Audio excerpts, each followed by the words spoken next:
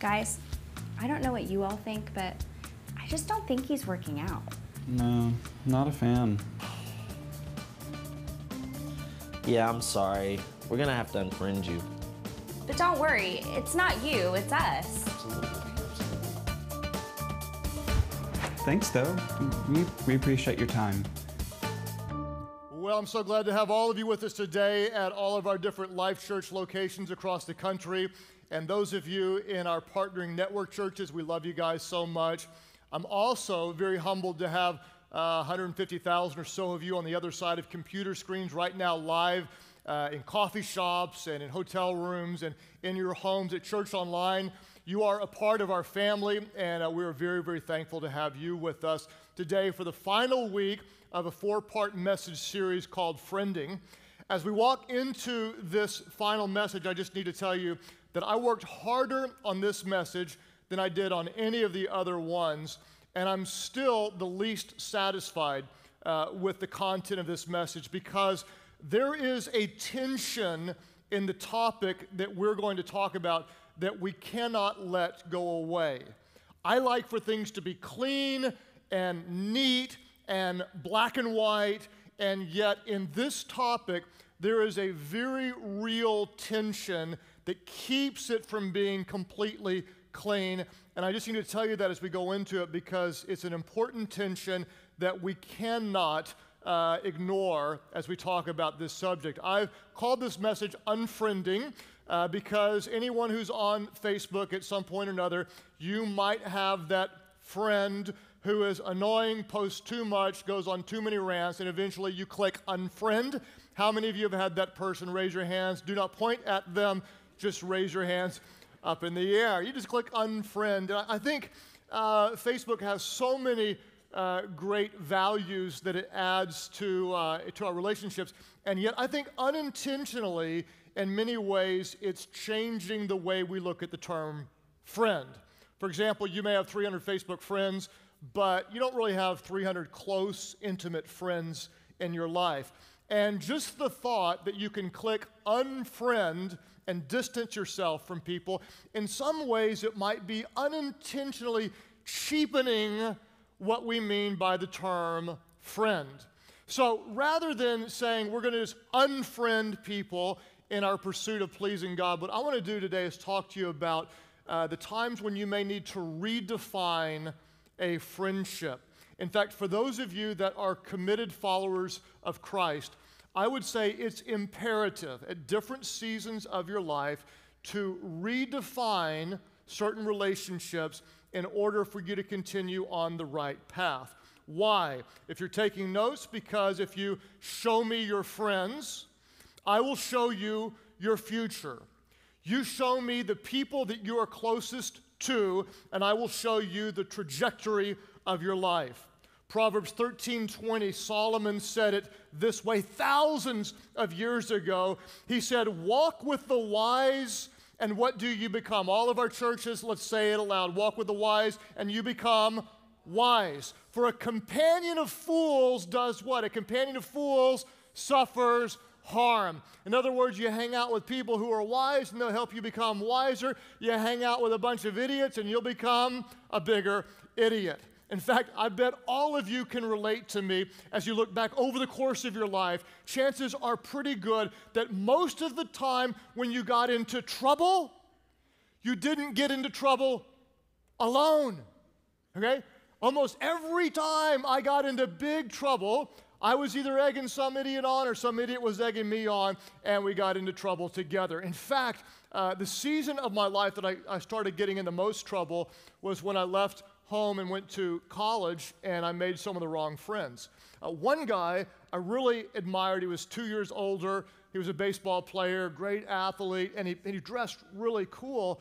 I was like, dude, how do you have the money for the clothes? You don't have a job. Where do you get these clothes? And he said, well, I have the 5-finger discount. Like, what does that mean? We didn't have that where I grew up. And he said, I steal them. I shoplift them. I was like, I was so taken aback, like, you steal, you shoplift?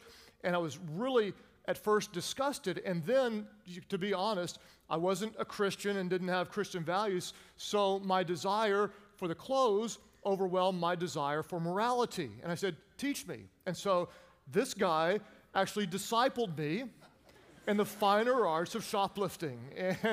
And so we went on our first run together, and he got a really cool polo shirt, and I got a 99-cent glass figurine.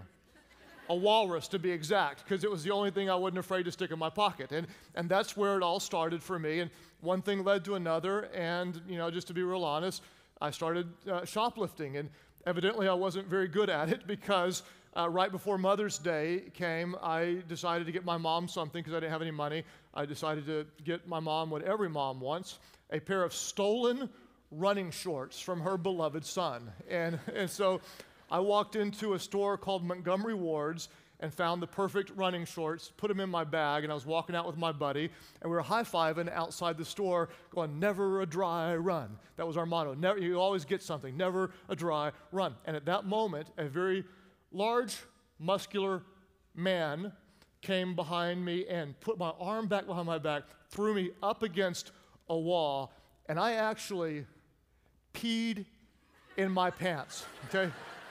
Not like a long stream all the way down, just a significant dribble on the side.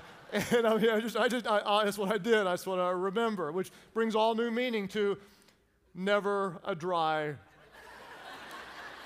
run. And thankfully, I was actually caught, and that brought an end to my short-lived and pathetic shoplifting career. But I look back on that, and I think I got in trouble with the wrong company and let the wrong person influence me to the wrong behaviors. In fact, Proverbs 12, verse 26 speaks directly to this. And this is what Scripture says. The righteous do what? Let's all say this aloud. The righteous choose their friends carefully. I did not do this. Okay? We're going to meet people by chance, but we deepen our friendships by choice. We're going to meet them by chance, but the righteous will deepen them by choice. We choose our friends carefully, but the way of the wicked, what does it do? The Bible says it leads them astray. You show me your friends, and I will show you your future. Our key thought for today is this, if you're taking notes. You need to mark this down and put it deep in your soul. It is impossible to live the right life when you have the wrong friends. It is absolutely impossible over the course of your life to live a God-honoring life when you do not have God-honoring friends. In fact, Paul said it this way in 1 Corinthians 15:33. He said, do not be misled. Bad company corrupts good character. Do not be misled. Why do you think he said, do not be misled? I'll tell you why. Because it's so easy to be misled, right? It's so easy. In fact, I promise you there will be many of you who will try to rationalize away why this message does not apply to you. Because you're not like them. I know, sure, they may be, kind of, sketchy in some places and may be doing some things that aren't really a good idea, but you are better than that. You are different, and they're not going to impact you the way they might impact somebody else because this doesn't apply to you. Do not be misled. Bad company corrupts good character. You show me your friends, and I will show you who you are becoming. You cannot live the right life when you have the wrong friends. It appears to be pretty black and white, doesn't it? Yes and no. There's tension in this that we cannot eliminate. The Bible says bad company corrupts good character. So we need to stay away from tempting people. Yet Jesus, our Savior and example, was a friend of sinners. So do we stay away or do we engage and try to reach people? The Bible tells us do not be unequally yoked with non-believers. Pretty clear. Don't be joined together with non-believers. And yet we're also told that we should be the light of the world. We should let our light shine into the darkness. Scripture says, do not associate with people who are easily angered, or you will become like them and endanger your soul. Stay away from those people, and yet we're told to go into all the world and make disciples. And so it kind of raises the question, should we avoid those people that are going to tempt us to run away from God, or should we be a light that reaches out to those people? And the answer is yes to both. Yes. That's the tension that we have to embrace. That all the time we have to be careful not to let the wrong influences take us away from God's call. At the same time, we have to be careful not to let our hearts grow cold, because God wants to use us to show His love into a world that does not know Him. And there's a tension in this. So how do we resolve this tension? Well, part of it's never going to go away.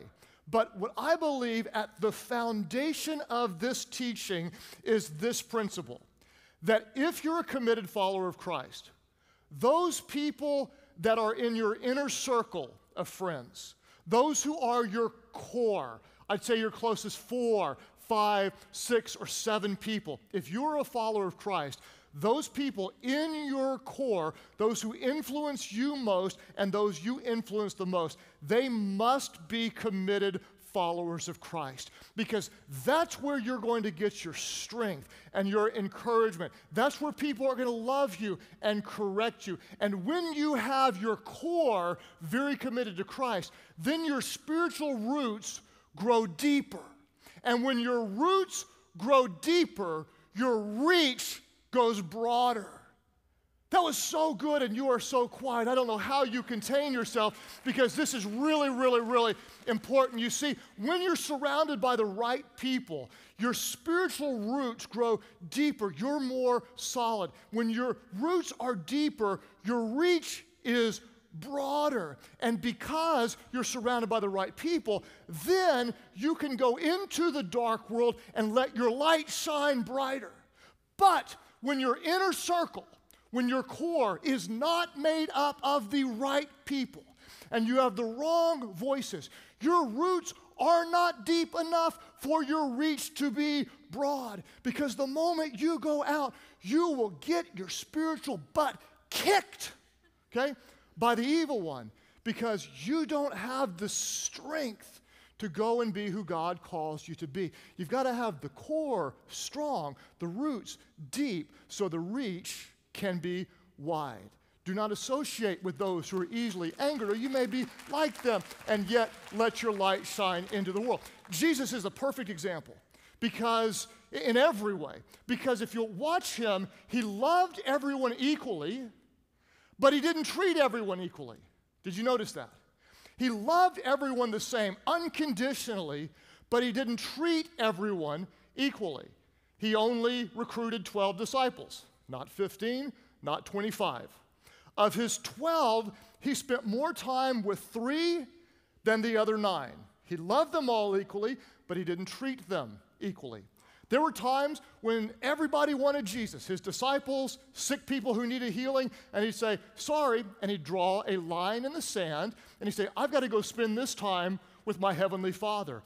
And he would neglect those people who needed him for 40 days at a time so that his roots would be deep and his reach could be broad. He would draw a line in the sand. He loved everyone equally. He loved the Pharisees because he was God in the flesh. But because he was God in the flesh, he knew he couldn't trust the Pharisees. So though he loved them, he kept them at arm's length. He loved everyone equally, but he didn't treat everyone equally. You show me your friends and I'll show you your future. You cannot live the right life with the wrong friends. And so some of you are saying, okay, I think I get it.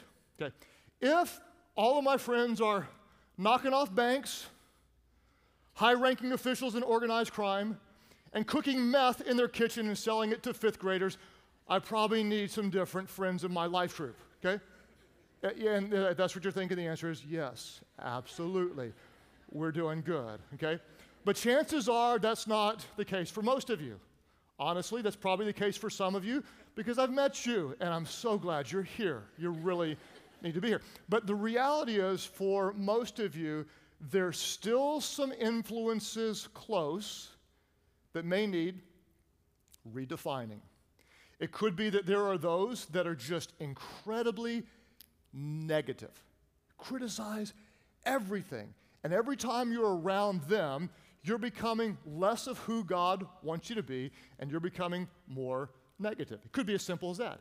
It could be that there are some that are tempting you to do things that are not honoring to God, and you need to redefine that relationship. It could be that there are some that are introducing values to you that are opposed to the values of God, and so you simply need to redefine some of these relationships. You love everybody, but you don't have to treat everyone equally. You don't have to let everyone be in your inner circle. The righteous choose their friends carefully, and that's what we need to do. So, to summarize kind of where we're going to be in the tension, I want to give you 2 things that we'll never let our friends do, and then we're going to look at 1 commitment that we will always keep in all of our relationships.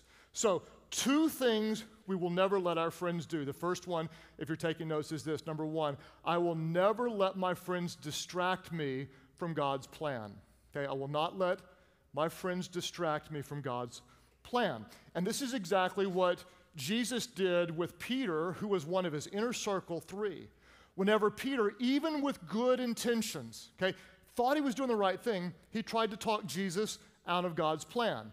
Jesus had just explained, hey, guys, I'm going to have to die so I can be raised back to life. And Peter's like, no, we've got plans for you. You can't die. I mean, you got to be, if you're going to be the king, you got to be alive. You can't die, okay? And so what did Jesus say in response to Peter's well-intentioned possible distraction? Matthew 16:23. Jesus turned and said to Peter, get behind me, Satan. Okay, if you ever need to make a point, just call your friend Satan and they'll know you're serious, okay? just call him Satan. Okay, and he says, get behind me, Satan. Now, just for the side thing, if your mother-in-law comes to you and she's getting on your nerves, don't tell her to get behind you and don't call her Satan, okay? Do not do that. She may get behind you and stab you in the back, okay? And so don't do that. See, so he goes on to say, you're a stumbling block to me. Okay, this is one of his good friends, but he's drawing a line. You're a stumbling block to me. You do not have in mind the things of God, but the things of men. Get behind me. I'm not going to let you distract me. Now, I don't know how this might come about in your friendships, but maybe you've got some friends. There's some good people. You enjoy them. But hey, every time you're going to church, like, oh man, don't go to church. Oh, you went last week. I mean, you go once a month, right? I mean, that's all you need. And they try to talk you out of that. You say, no, I can't let you distract me. Or don't go to life group. And you're going to pray again. I mean, that's stupid. I mean, you've been praying for a long time, and they're trying to distract you. And you just have to say, hey, I cannot let you distract me from God's plan. It could be in the way that you live. Maybe you're trying to get out of a real materialistic lifestyle, and you want to be more generous to help ministries and help people that don't have. And every time you hang around a certain group of friends, all they care about is money and things, man. It's all about the bling, the look, the hit. And every time you're with them, you find yourself falling more in love with money and things than you do with people and with God. And you realize, I may need to redefine this friendship. It could be there are some, they're pretty decent people, but they're all into the image. They're all into the show. Or some sporting event has become their God. You know, and this is everything to me. Like, I've got something different. And you redefine the relationship because you will not let someone talk you out of God's plan. There may be well-intentioned people who say, oh, don't do that. Don't spend your time there. I mean, don't go to school to try to be in ministry. Don't do it. You can make money or whatever. Don't let them talk you out of it. And I don't know how this will apply to your life, but it applied significantly to mine when I became a new Christian. In fact, before I was a Christian, like I told you, shoplifting, and there were most of the other sins that a college jock and fraternity guy could get into.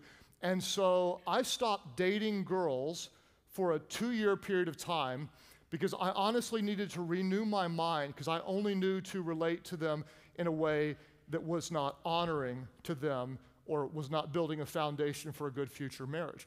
And so Saturday nights, I called it my date night with God. It was cheesy, but it was the 80s, and that wasn't cheesy then.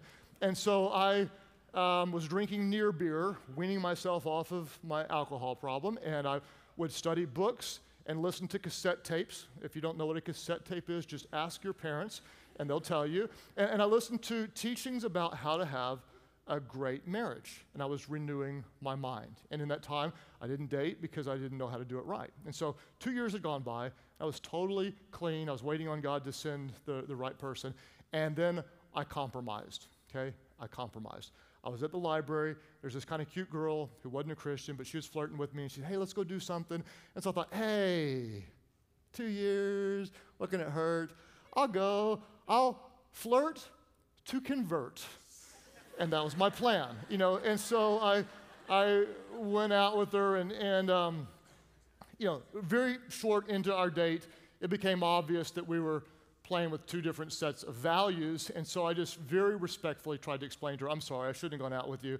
I've had 2 years of trying to please God in the way, and that this is not the top priority in your life right now. And so I tried to share the message of Jesus with her, and she seemed intrigued and curious, but not ready to go there. So I took her home about an hour and a half into the date. It was really awkward, okay? So she understandably was hurt and made fun of me. I deserved it. She told everyone, Groshel's a Jesus freak, Bible thumper, overboard for God, and all this stuff, and that was all fair game. Well, a month later, I was coming out of my business class, and she came up, and she was laughing. She goes, hey, Bible thumper, Jesus freak, there's this girl you need to meet. She's just like you. She's overboard for God. You two would be perfect for each other. You need to meet her. Her name is Amy Fox. Now, for those of you that don't know, Amy Groshel's maiden name was Amy Fox. And this girl actually introduced me while making fun of me and Amy to each other, saying we were worthy of each other because we were so weird for God.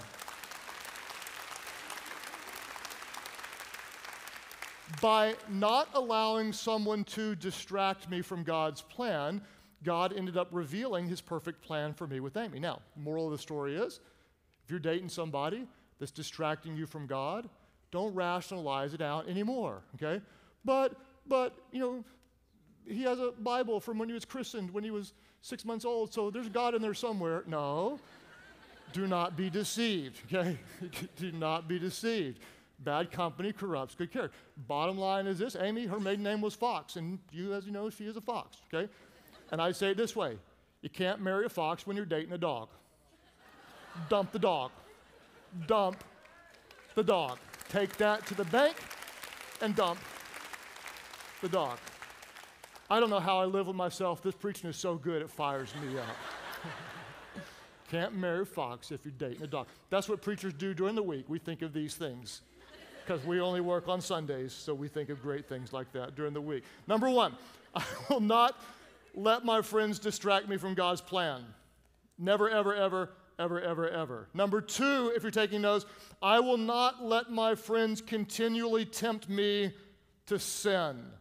I love them, but I will not let them drag me down. An incredible example of this is when Joseph in the Old Testament was betrayed by his brothers and sold into slavery. He had such integrity that he was honoring Potiphar, his master, and found favor with Potiphar. Evidently, he found favor with Potiphar's wife as well, because she took a liking to him and made some moves on him.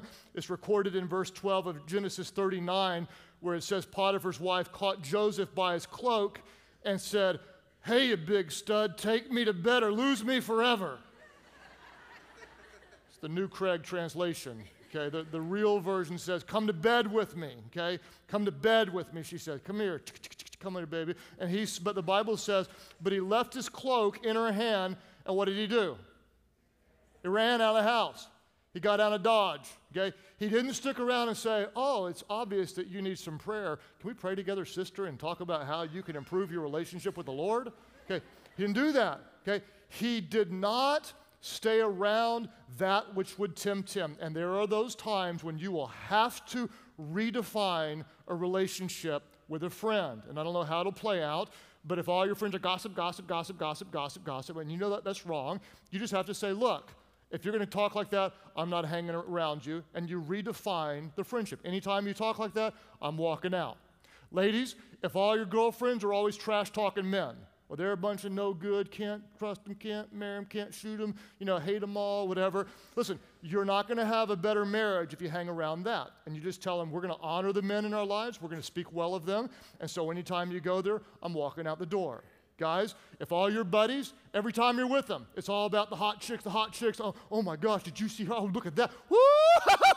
Okay, what you just say there is, look, I got one hot chick, and she's my wife at home, and I don't have eyes for anybody else, and if you're going to play that way, I'm not going to the gym with you, or we're not going to the sports bar, or whatever. I'm not going to let you continually tempt me away from doing what God wants. And at some seasons of your life, you may have to redefine some friendships. For me, as a new Christian, I had to redefine every single inner circle friendship I had. Because before I was a Christian, my friendships were built on one common denominator. Do you know what that was? Our friendships were, when we got together, we sinned together. That's what we did. My tennis buddies in college, we played tennis during the day, and we sinned together at night. We partied hard. My fraternity brothers, we paid money to sin together. We paid dues so we could sin together. And that's what we did. And I'll tell you, it was fun for a while, okay? Don't you look at me like, Pastor just said sin was fun. Listen, anybody who doesn't say sin is fun is either lying to you or they didn't do it right, okay? Because it can be fun for a little while, but it will mess you up.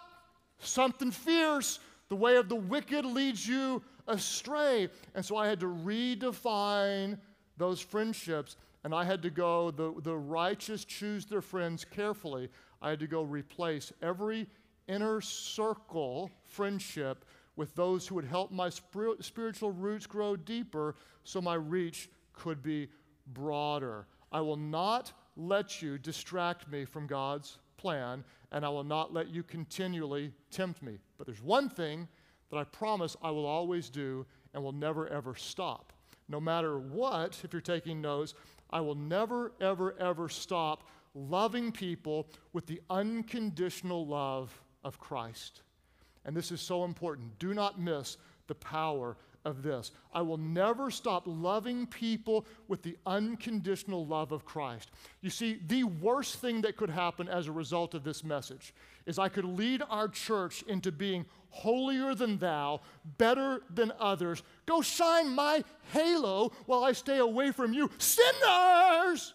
Get back from me. Evil! Gotta run from these evil people. I don't want their evil to jump off on me. Okay? That is the worst thing that could ever happen. When you think about it, Jesus didn't unfriend sinners. He befriended sinners. If he unfriended anybody, it was the hypocrites. It was the holier than thou people. And so we let our roots grow deeper so our love can be broader. And we will love those people unconditionally who are far from God. It's time the church stops judging people that aren't Christians for not acting like Christians. Okay? Oh, why aren't you acting like a Christian? They didn't sign up for it. They didn't sign up for our standards. So we love them where they are. Doesn't mean you accept everything. You love them with grace and you love them with truth, but you love them unconditionally and let them see your heart. And then one day you may have stories like the story I have with the girl who helped introduce me to Amy. You see, years later, she showed up at our church. And she was really proud of introducing me to Amy, and I'm eternally thankful that God used her to introduce me to Amy. And I never imagined that God would use our church to have a significant impact in her life spiritually. And I asked her later on, we were just talking about it, and she said, I remember back years ago that you really treated me with dignity and with integrity, and you explained why this was going on. And she said, I wanted so much to go full on for Christ, but I just wasn't ready yet. And she said, because you lived what you believed back then, and I knew it, I figured I could trust you to listen to you today in the church. And God used that to make a significant difference in her life. The key is we live in the tension. Go into all the world, and yet do not let the world disrupt God's plan in our life. when we're filled with this kind of love, okay, there are times we have to draw a line in the sand and say, I really love you and I want to love you. But listen, those of you, you're getting over an addiction and you're coming out of a lifestyle and you're clean, listen, you're going to have to redefine your friendships because your old friends weren't clean with you, okay? And you tell them, I love you, but I cannot let you take me down. This is, if I can get strong in this, maybe I can help you get strong in this as well. It's not that I'm better than you, but this is what I've got to do. This is what God is calling me to do. And you always show unconditional love. And when you do, you fulfill the teaching of Jesus in John 13, verse 34 and 35, when he said, I give you a new command. Here it is. A new command I give to you. And what is the command? Everybody say it with me. The command is to love one another. Everybody say it. What is the command? All of our churches, everybody say it. Our command is to love one another. He says, as I have loved you, so you must do what? So you must love one another. Don't miss the power of this. He says, by this, everyone will know that you are my disciples. He doesn't say, if you go to church every week, or if you give money in the offering plate, or if you have perfect and right doctrine. What he says is, by this, everyone will know you are my disciples if you what? If you love one another. And at the heart of his teaching, it is so important that we are to love the Lord God with all of our heart, soul, mind, and strength. And we are to love one another as ourselves. And we live in the tension that if you show me your friends, I'll show you your future. You walk with the wise and you grow wise. But a companion of fools suffers harm. You cannot live the right life when you have the wrong friends. Therefore, I will surround myself with the right core, so my roots will grow deeper.